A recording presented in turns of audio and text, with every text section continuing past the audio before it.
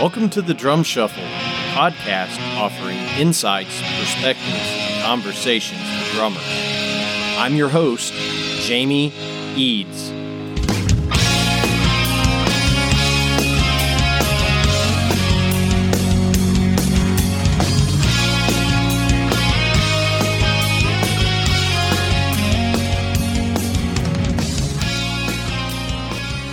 Hey everybody, and welcome to the Drum Shuffle, episode number 4. Hope everybody's doing well out there this week. Want to ask a huge favor from everybody. Take just a couple of moments, go out on iTunes or Stitcher or whatever service you're using to listen to the show.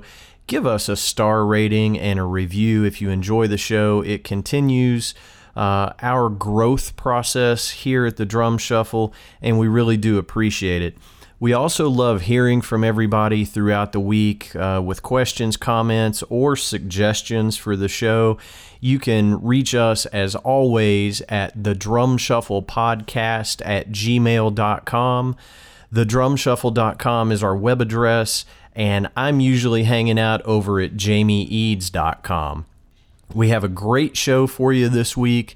I'm very pleased to have joining me today Phil Varone from Saigon Kick, Skid Row, and most recently playing with Dragon Cartel. Now, kids, if you haven't heard of this band, this is Jake E. Lee's new project. Also has Anthony Esposito from Lynch Mob playing in the band. So it really is truly a super group of musicians. And Phil's going to tell us a little bit about what they're up to. So I really want to thank you for being here, but we're really excited to have Phil joining us. Phil was born in New York and moved to Florida at a fairly early age. Just been a fantastic drummer for a lot of years out there on the scene. So please help me welcome to the Drum Shuffle, Phil Varone. Hey Phil, how you doing today? I'm doing great, man. How are you? I'm doing great. Thanks for asking. Hey, thanks for coming on the Drum Shuffle. We really do appreciate it. Hey, my pleasure. My pleasure. Awesome. Phil, I know you're a busy guy, so I promise not to take up too much of your time today, but I really wanted to, kind of go through chronologically. I know you're a New York guy and moved to Florida at a fairly early age. Tell us a little bit about how you became a drummer. Well, it started in grade school in New York, actually, and they had a music program back in those days, and they came around and asked if people wanted to play. I believe it was like 4th grade, roughly, and I wanted to play trumpet. That was like the instrument that I thought was the coolest, but I had an issue with my ears back then, where I had to get an operation on them, like tubes in the ears type thing that kids go through. Sure. And because of that, the doctor wouldn't allow me to play trumpet because of the pressure to actually blow in the trumpet. And I told them that I wanted to play music, and they said, well, you can play drums, just wear their earplugs or whatever, and it wouldn't affect anything. And that's how it kind of happened. It was by mistake, really. And then I started playing percussion in the orchestra. So from probably 4th till 8th grade, 7th grade, I played in orchestra. And then I moved to Florida. And during that time, though, I had a drum set in New York. My parents bought me a drum set that I didn't know how to set up or anything, and I just kind of, hit it. And I was playing Kiss records and Beatles and all kinds of stuff back then. That was like in the 70s, like 70, 77, 78. And then I moved to Florida in 1980 and kind of left everything behind. In fact, you want to hear something funny? My first drum set that I got is still it's in Florida now at my sister's house. I still have it. Oh, that's awesome. I actually want to redo it, and then just put it in my house. I don't want to play it, but I want to definitely do it and kind of, it would definitely be pretty nostalgic and cool. And it was my first drum set ever that I had. So, but one of the things that happened was my parents said, listen, we're going to move to Florida, take only the things that you want And I ended up leaving that drum set behind at my cousin's house. And that's how I got it back, because they put it in their basement, forgot about it. And then 40 years later, I got it back. But yeah, so I didn't have drums or anything when I went to Florida. And I started playing golf. So I wanted to be a golf pro. And I started really getting into to drafting. So I was in architecture. And that really was where I was at in school. And I was on the golf team. I was doing architecture, and I was taking blocks of classes. I was working for Westinghouse, doing drawings for them and all this stuff, even as a kid. And in 10th grade, a buddy of mine, Tom Reinhardt, who's still my friend, said, "Hey, man, I heard you play drums." You know, he was like the tough guy in the school. Sure. And I said, well, I mean, I was in, I played percussion and stuff. He goes, "Well, you want to jam?" And I remember he came over to my house. We went to his house and got his guitar, and he had a crate amp.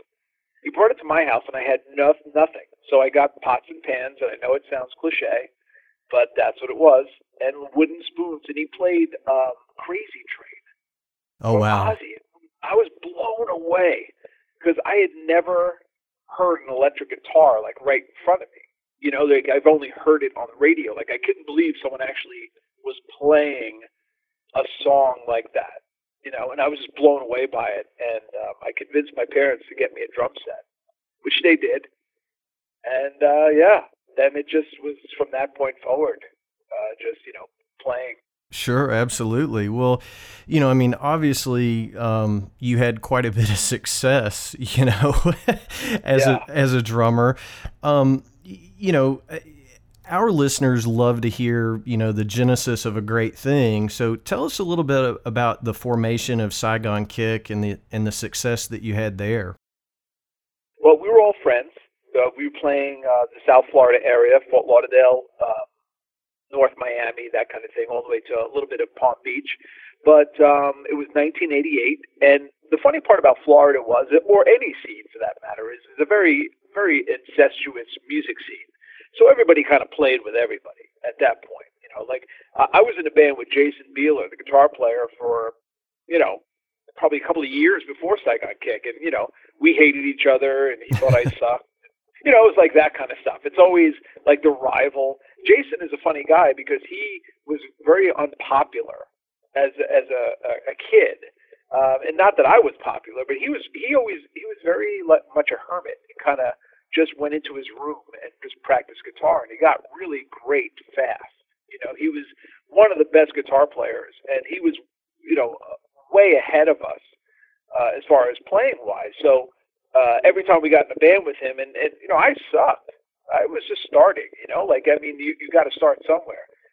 But I think playing with good people also makes you better. So playing with him was definitely something that made me better. But up until Saigon Kick, they had a band called Toy Soldier, and it was Tom DeFile, Matt Kramer, Jason, and a guy named Josh. Now, Josh left the band. He was a drummer, a great drummer, and he went and joined River Phoenix's band. Oh, wow. Him and River, were really great friends. So he was playing with River Phoenix, and that left the drumming seat vacant, and those guys were like, "Listen, we want to start over. Let's just try to write all new material." And that was really the formation of Saigon Kick. They came to me. I still tell those guys, like, jokingly, I'm like, the only reason why they let me in the band is because I had a really cool drum set. Because I sucked. It's kind of the old story, the guy that you hire to be the singer is the guy that has the biggest PA, right? Well, exactly. And it really is kind of like that. We laugh about it now, but I had this incredible drum set because right out of high school, I worked for this production company, and I used to drive celebrities, or I would run front of house for like the old people circuit. So I was like, I would drive, I would drive artists like Al Martino and Margaret Whiting and who else? Carol Lawrence, and all these amazing, the Four Lads, all these bands or these artists that were, did the old senior citizen tour of these great theaters. So I was making a ton of cash, so I just bought this custom drum set from Resurrection Drums, who I later went to work for. Um, so I had cases, I had drums and everything. So I really think that was a factor. But once we got together as a band, it kind of just really, it gelled quick. And within about a year, we basically took over the South Florida music scene. There was nothing else there. So that led to the record deal, Sure. which was kind of like, we couldn't believe it, because Friday night, Jason Flom and Michael Wagner were in South Florida watching us play, and then Monday morning we're in LA recording. It was that fast. Oh, wow. So yeah, it was whirlwind stuff. And it's funny, I talk about my experience with recording, and one of the things even today, which I want when people ask me advice on playing drums, kids ask, or any drummers for that matter. Before I did the first record, I called a buddy of mine, great drummer named Keith Cronin, who played drums with Pat Travers as well as Clarence Clemens. Just an incredible guy. He was in a local scene. He was in the local scene, and he got the Pat Travers gig, so he kind of made it, as far as we were concerned. He was like, oh, cool, he's playing with Pat Travers. Sure. Incredible drummer, though. And he was gracious enough to come down to my rehearsal and just kind of sit with me and work me through click track stuff. Because I really, up until then, I really hadn't played the click tracks. So I really didn't understand, the click track and how it works,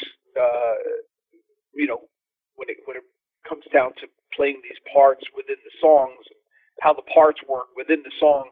He really kind of gave me some insight in that, and that helped a lot. And then, I'm in LA. I'm sitting in a studio. We have a record deal. This is 3 days after our show. I'm 20-something years old. I'm shitting myself, basically. Of course. And Michael Wagner, I looked through the glass, and there's Michael Wagner, who pretty much is the producer that produced every hit up until then. Every band, from Doc and Motley, Poison, Ozzy, you name it, Alice Cooper, except it's, the gold and platinum was incredible. And so that's a lot of pressure. A lot of pressure. He brings in this amazing kit, this DW kit that was handmade. One of the first ones from Dr. Drums, I think it was the company and the tech. Anyway, long story short, we ended up played everything live.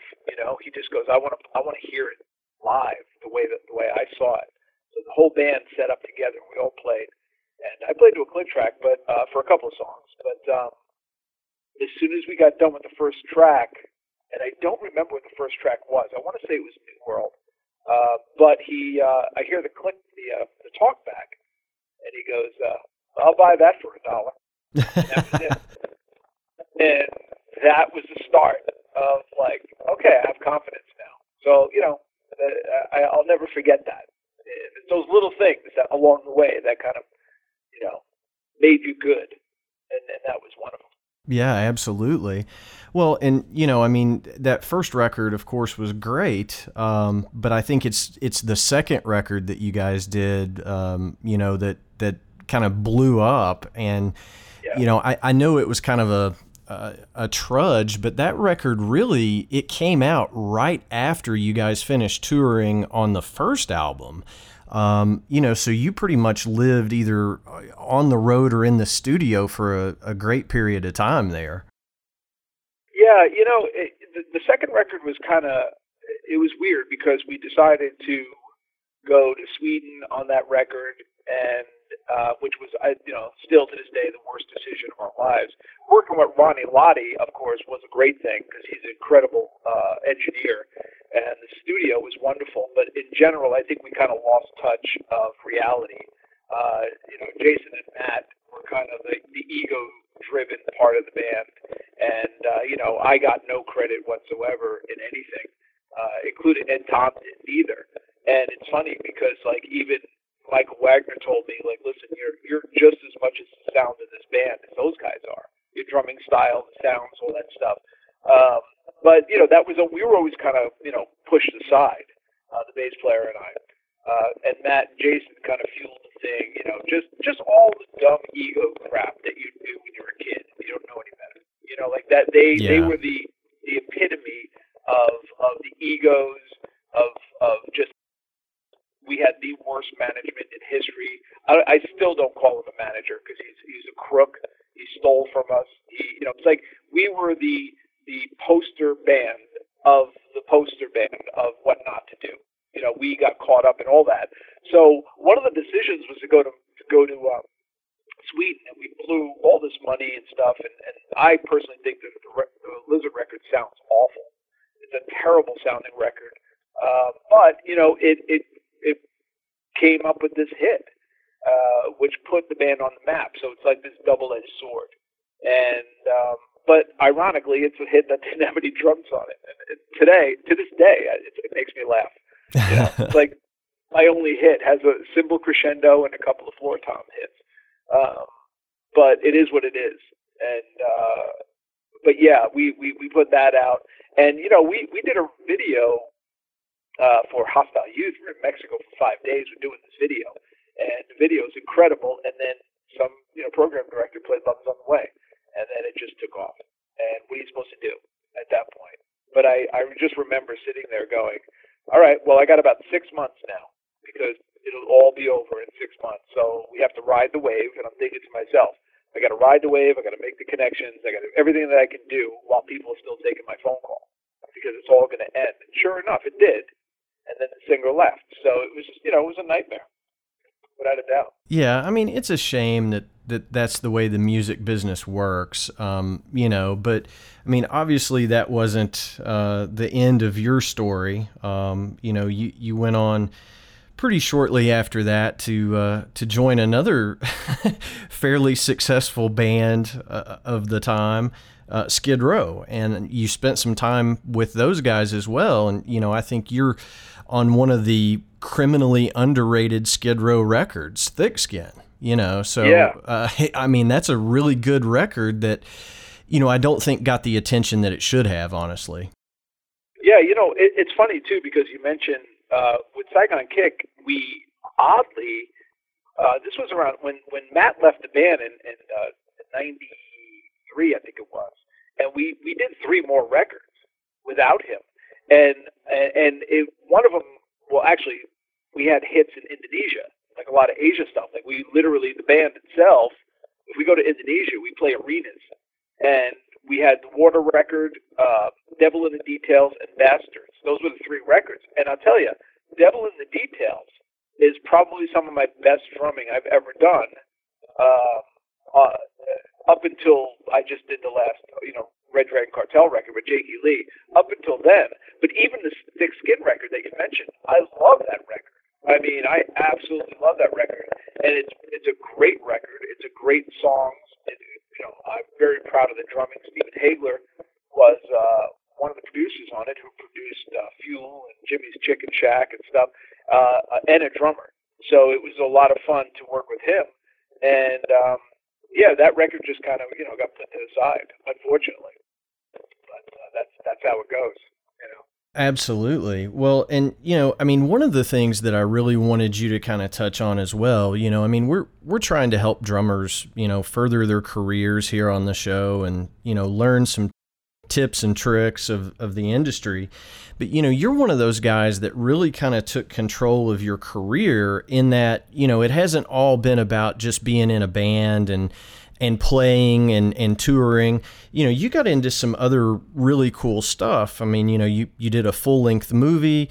You did some comedy there for a little while.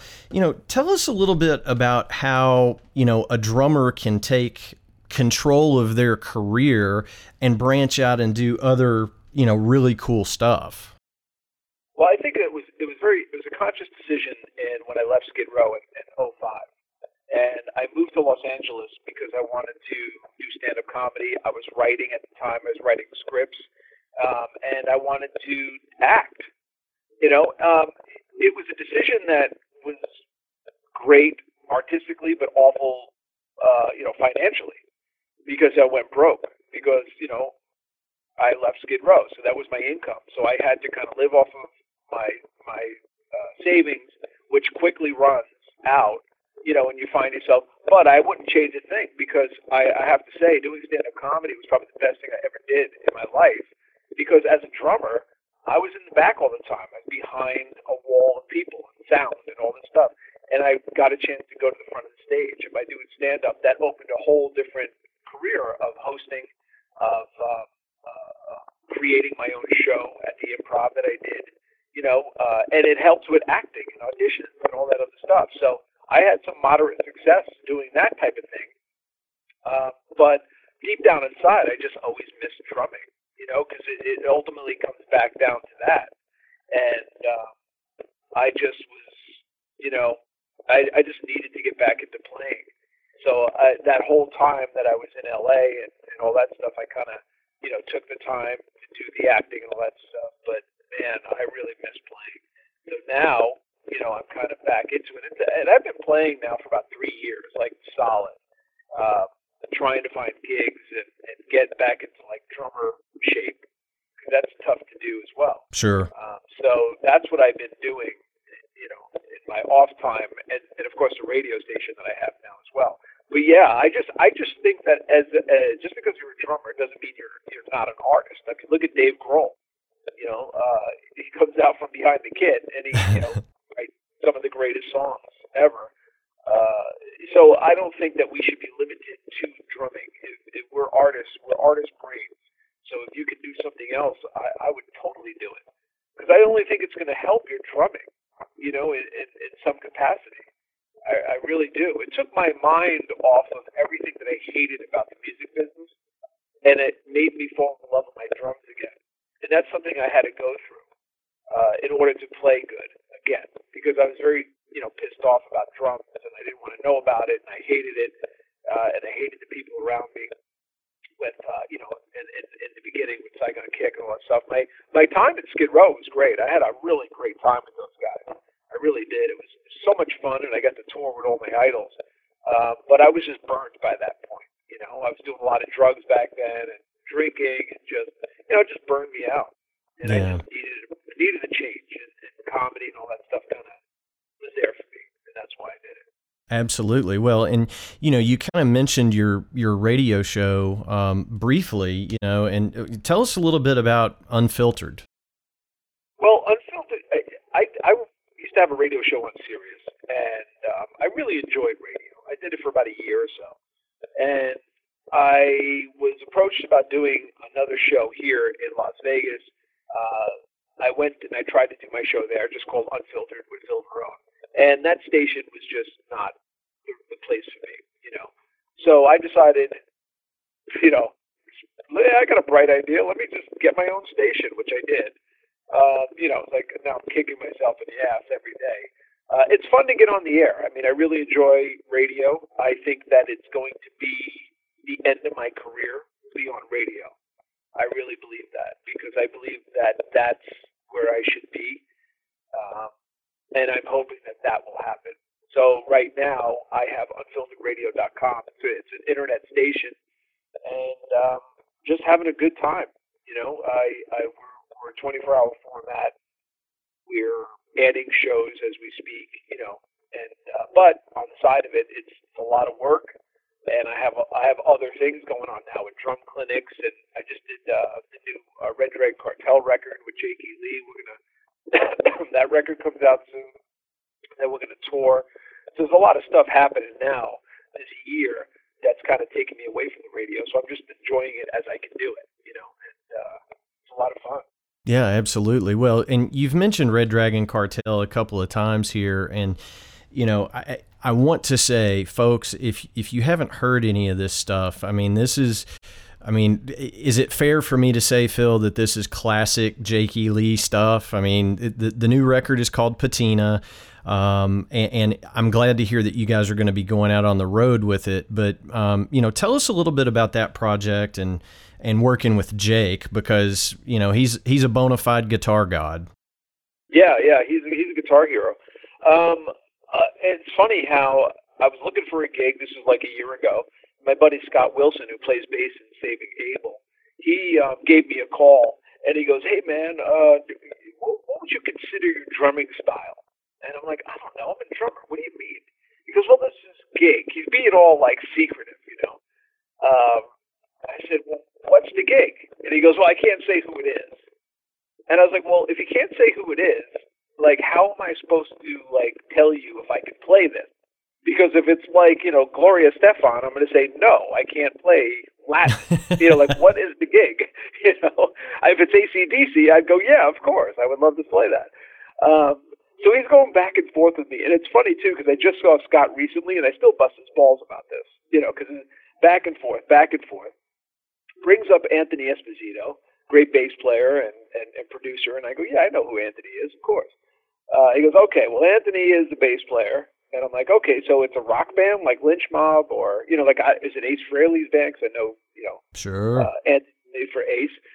And he's like, no, but it's definitely Guitar Hero. I'm like, dude, if you don't tell me who this is, I'm going to strangle you through the phone. Like, it got down to that, you know. And so he tells me that it's Jake E. Lee. And I was like, oh, well, okay, that'd be amazing, you know. I saw Jake in '83 when he was playing with Ozzy, and Motley was opening. You know, it was like one of my first shows in that in that time. I was a teenager. Man, that's a hell of a bill right there. yeah, it was incredible tour. It was the first Motley Crue tour, Shout at the Devil tour, opening for Ozzy.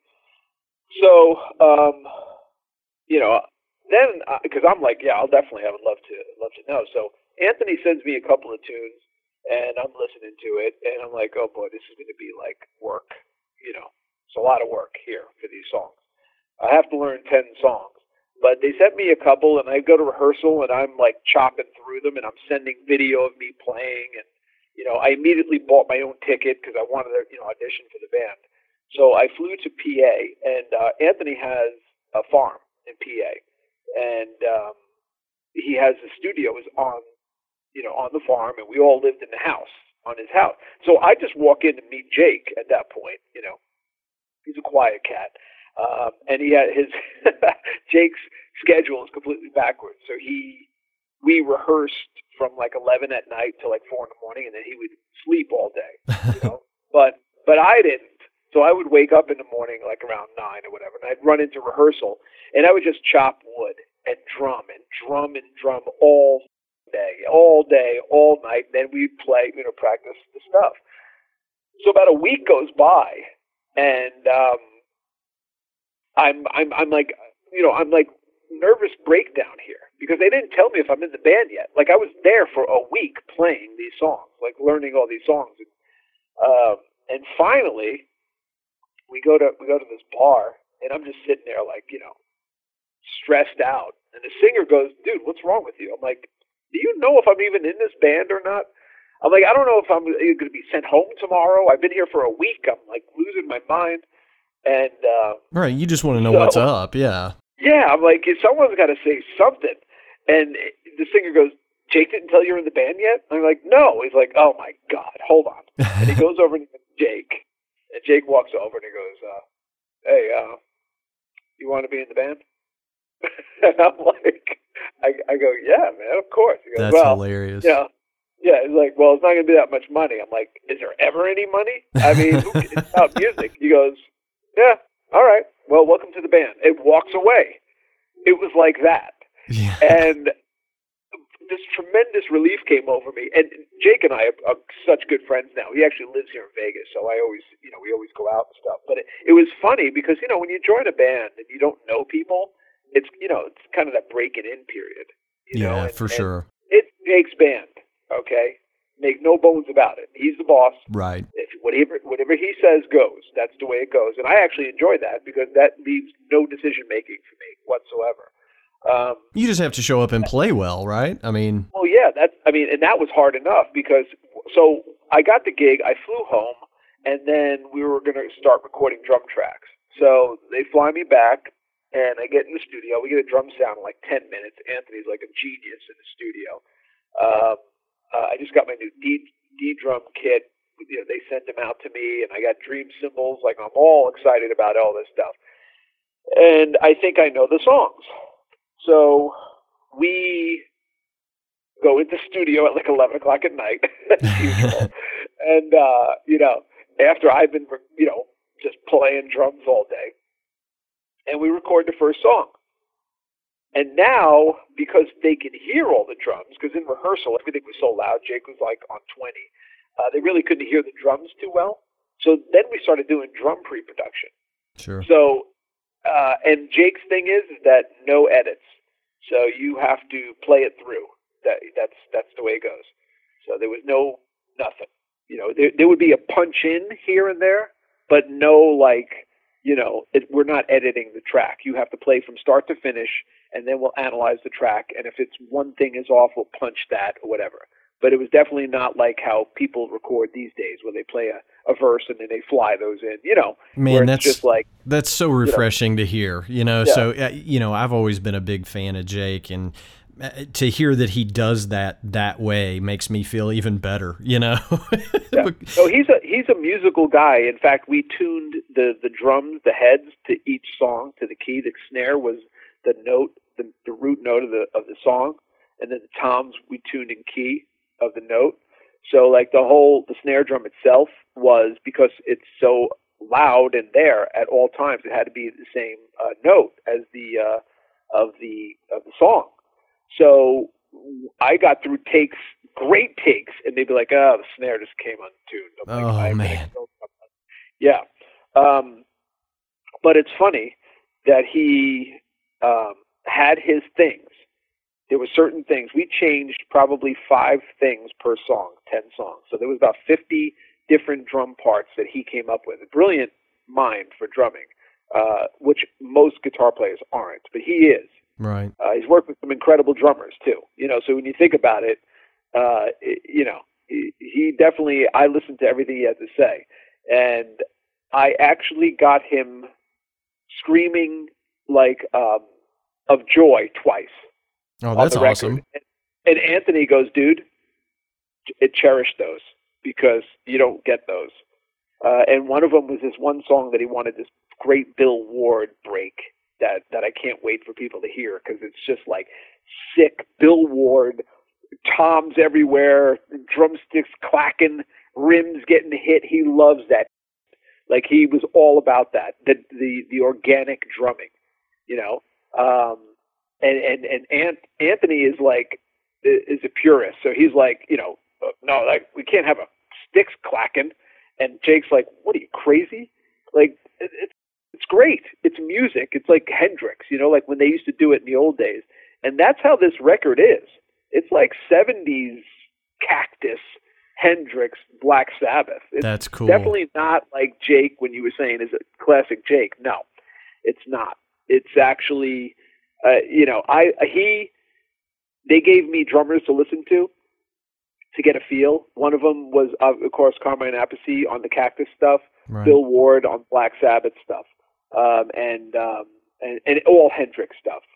Like, that was the basic, the drumming that they wanted to hear, which is outside of my comfort zone. But they also allowed me to play the way I do, which was with toms and world beats and all that kind of stuff. So, and I told Jake, I was laughing when I heard that Bill Ward stuff. I looked at him and I go, you have some really great ideas, and I'm taking all the damn credit. The hell with you. And I said, you just got me on the cover of Modern Drummer. I'm telling you right now, and I am not even going to mention that you came up with half of this stuff, And we were laughing, but man, that's what it was. He pushed me to the limits. There was one night that I actually was going to give up. I recorded 4 songs. I couldn't get the 5th song. We went in, we did it. I sat there and I'm talking to myself in my bedroom, and Anthony heard me and he's like, "Dude, relax." I'm like, "I know he's going to send me home. This is ridiculous. I can't even play He's like, "Will you just relax? You're getting in your brain." And I was just losing my shit. And I just remember being in the studio, and I'm like, I just can't. I'm not going to get this. You know how you get in your head? Like the minute you just come down on yourself, and then the reality was like, oh my God, I got Anthony Esposito on bass, I got Jakey Lee on guitar, and what am I doing here? Like, all that stuff started going, you know, which is the worst thing that can happen to you. And I'm trying to get this part, and I can't. It's not even registering in my head. Like it's like I never played drums before, and we're just going over and over and trying to do this thing, and they're running tape and they're doing this, and I'm just screaming at the top of my lungs, and I'm getting irritated and crazy, and then I hear the door open in the studio, and I'm like, okay, here it comes. Jake is just going to unload on me right now, and I'm like bracing for impact. And Jake just walks over and he goes, "Hey man, just play the drums. It's just music. You just play the drums. Stop thinking about it. It's all good. Don't worry about it. Play." And walks away, calm, like that, like just total. Because he's never raised his voice ever. I've known him for a little over a year now. He's so calm and just to the point, and and I go, okay. And he went inside and I nailed it. And that's how it works. That's, again, when you're dealing in the studio, kind of like what Michael Wagner did for me, that's what Jake did for me. And with that, I have the best drumming I've ever done in my whole career on this new record. It's pretty incredible, actually. That's fantastic. Well, I mean, I think it's, where, preparation and opportunity meet, right? I mean, it's when you get into a situation like that and somebody says, "Hey man, it's okay. Just go in there and do your thing." When you let go of all that mental garbage, the pressure that you're putting on yourself, the, overthinking it, sometimes you just got to let go and let the sticks fly. And that's typically when everybody does their best playing. Yeah. Yeah. I mean, but also too, for me, it was kind of like, I did some shows with Bobby Kimball from Toto, so I had to play the Toto stuff. So that was a bit, intimidating. But with Jake, it's like, it was, this is a band opportunity. This is like, he's the guitar god. And yeah, that's exactly what happened. It went from, wow, I can't do this to, of course I can do this. And now it's like, yeah, now I have the confidence to the point where, fans ask me, like, "What are you doing these days?" I'm like, "I'm playing with Jake E. Lee." They're like, "Oh, well, okay." It's like that because they know. And and it's funny. I just did. NAMM was 2 weeks ago, and I played the Bonzo Bash at NAMM, which was incredible. It's a great event. Played Fool. Yeah, I played Fool in the Rain, of course, because that's what I had to do. And then I played the Ultimate Jam, NAMM Jam, which was on Saturday, and I was playing with Don Dokken. And George Lynch decides that he wants to play. So, then George pops up there. So now it's like it's like this guitar god thing. And even when I was talking to George, he goes, "You're playing with Jake, right?" I go, yeah. He's like, "Oh, that's cool." Like even the guitarists are like, "Yeah, I got you." For sure. It's yeah. It's like that kind of thing. But they also it kind of puts you in a level. And that's why I'm so excited to tour, because, Jake is going to attract the greatest musicians that are going to come out and see the band. And we as a band know this, and we need to be that much better, as a band, to play this stuff. And quite frankly, they sent me 3 tracks just to listen to it, and I tried playing them in rehearsal, and I really don't know them again. I have to relearn my drum parts because they're hard. Right. Yeah. I'm like, drumming is hard. Yeah. It's so funny, man. And and I just came from rehearsal. As I told you, I'm learning. I have, for my drum clinics, I have old Saigon kick stuff on tape without the drum mixes. So I get to play to the Saigon kick stuff, and I pick some really hard stuff. And it's hard. I'm like, I got to get the feel again of stuff that I recorded 20 plus years ago. It's really funny, because I look back and I go, "Oh, I would have played that better." But then I'm trying to play it now. I'm like, well, maybe this was actually pretty good back then, But it kind of stands the test of time. Sure. But yeah. Well, we all evolve as players, and it's even when I listen to stuff that I did, 15, 20 years ago, sometimes I have that cringeworthy moment where I say, "Gosh, I wish I'd have done that differently." And then there are other times when I say, "Well, I probably wouldn't play it that way now, but that's pretty cool." Yeah. So I think it's cool to revisit that stuff. So, Phil, tell us, I know the record, the Red Dragon Cartel record is going to be coming out here pretty soon.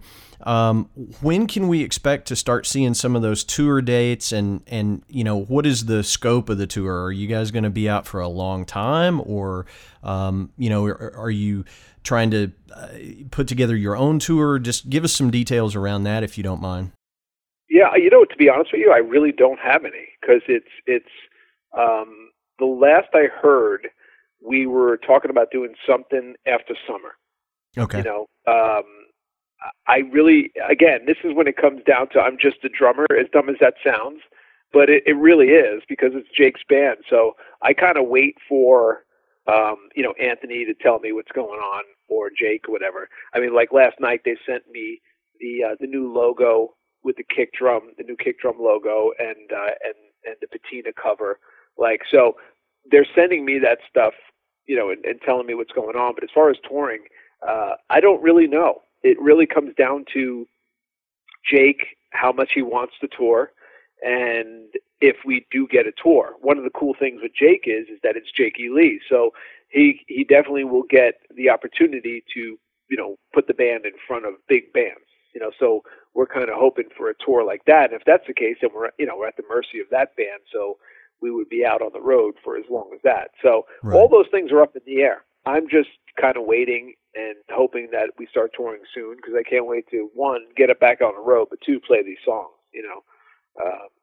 and then the fans are going to love this stuff. And I think we're playing 4 songs off the first record. So, which is going to be fun as well, because they're really cool tunes.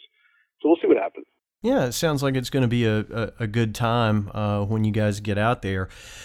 Phil, I know I promised I wouldn't keep you too long. Just one final question, if I may. Yeah. We ask everybody that comes on the show, we've got a lot of great guys and gals that listen to the show. Give us your one best piece of advice for drummers. For drummers, and the same thing I always tell, when it comes down to studio stuff, and playing within a song, that you play for the song. It's not about you. It's about the band. And in a case like me, where I'm hired, you listen to the boss and you take it in. But if I had one thing, and again, what I went through, which was playing to click tracks and learning groove with a click and understanding the groove. I think that is what bands miss so much. In this day and age, when everyone's doing programming and all this other stuff, the feels are so gone in these bands. To me, it's all about the feel, and it doesn't have to be perfect, I mean, the greatest drum tracks in history are not perfect. John Bonham, Bill Ward, Carmine Appice, like the Alex Van Halen. These are incredible drum takes that are not perfect. It's all about the feel. And don't get caught up in trying to out-drum your guy. Do what you do great, because that's what I do. Because I know the guy next to me can out-drum me in 2 seconds. I see 12-year-old girls that can out-drum me, as far as, it's incredible, the kids today. But so what I do is what I do, my style, great, and that gets you the gigs. Because if somebody loves your style and you do it great, you will be hired, and you will play that, and you will get fans, and you will get the respect. Absolutely. So, Phil, tell us where we can find all the goings on in your world. I know you have a web address. Can you give that to us so we can track you down out there in cyberspace? Sure. Yeah, it's just philvarone.com. Everything's on there. All my social media links are on there as well. All my schedule. I got a drum clinic coming up in Fort Collins, Colorado, on March 3rd. All my appearances, everything's on there. I have a new merchandise line as well. So philvarone.com for everything. And also as a contact as well. So if you want to send me some emails, whatever, you can get me through the website. Awesome. Phil, thank you so much for coming on the Drum Shuffle. We really appreciate it. We'd love to have you back sometime. After the Red Dragon Cartel tour wraps up, come back and tell us how it went and what lies in store for you after that chapter. Absolutely. Look forward to it. All right, Phil, thanks so much, and we'll talk to you real soon. All right. Thank you, man. All right, bye-bye. So as you can hear there, we had a little bit of a connection issue with the telephone during the first half of our interview with Phil, and I do apologize for that. We did our best to get that cleaned up for you. I didn't want to not publish this episode simply because Phil's insights into expanding our horizons and trying different things to further our careers as drummers was certainly a great point, and I wanted to share that with you. It does happen when you're doing live interviews. Sometimes you have a bad connection, and stuff just happens. So again, our apologies for the poor audio on Phil's end of the telephone conversation. Please keep reaching out to us via email. We can be reached at the drumshufflepodcast@gmail.com. Hit us up on the website, thedrumshuffle.com. You can also find me over at jamieeads.com. Take just a moment out of your busy schedule, if you would please. Give us a star rating on whatever service you're using to listen to the show. Write us a review. We really do appreciate it, and it does help us to continue to grow, which is the goal for the Drum Shuffle. So, until next time, may your head stay strong and your sticks never break. Cheers.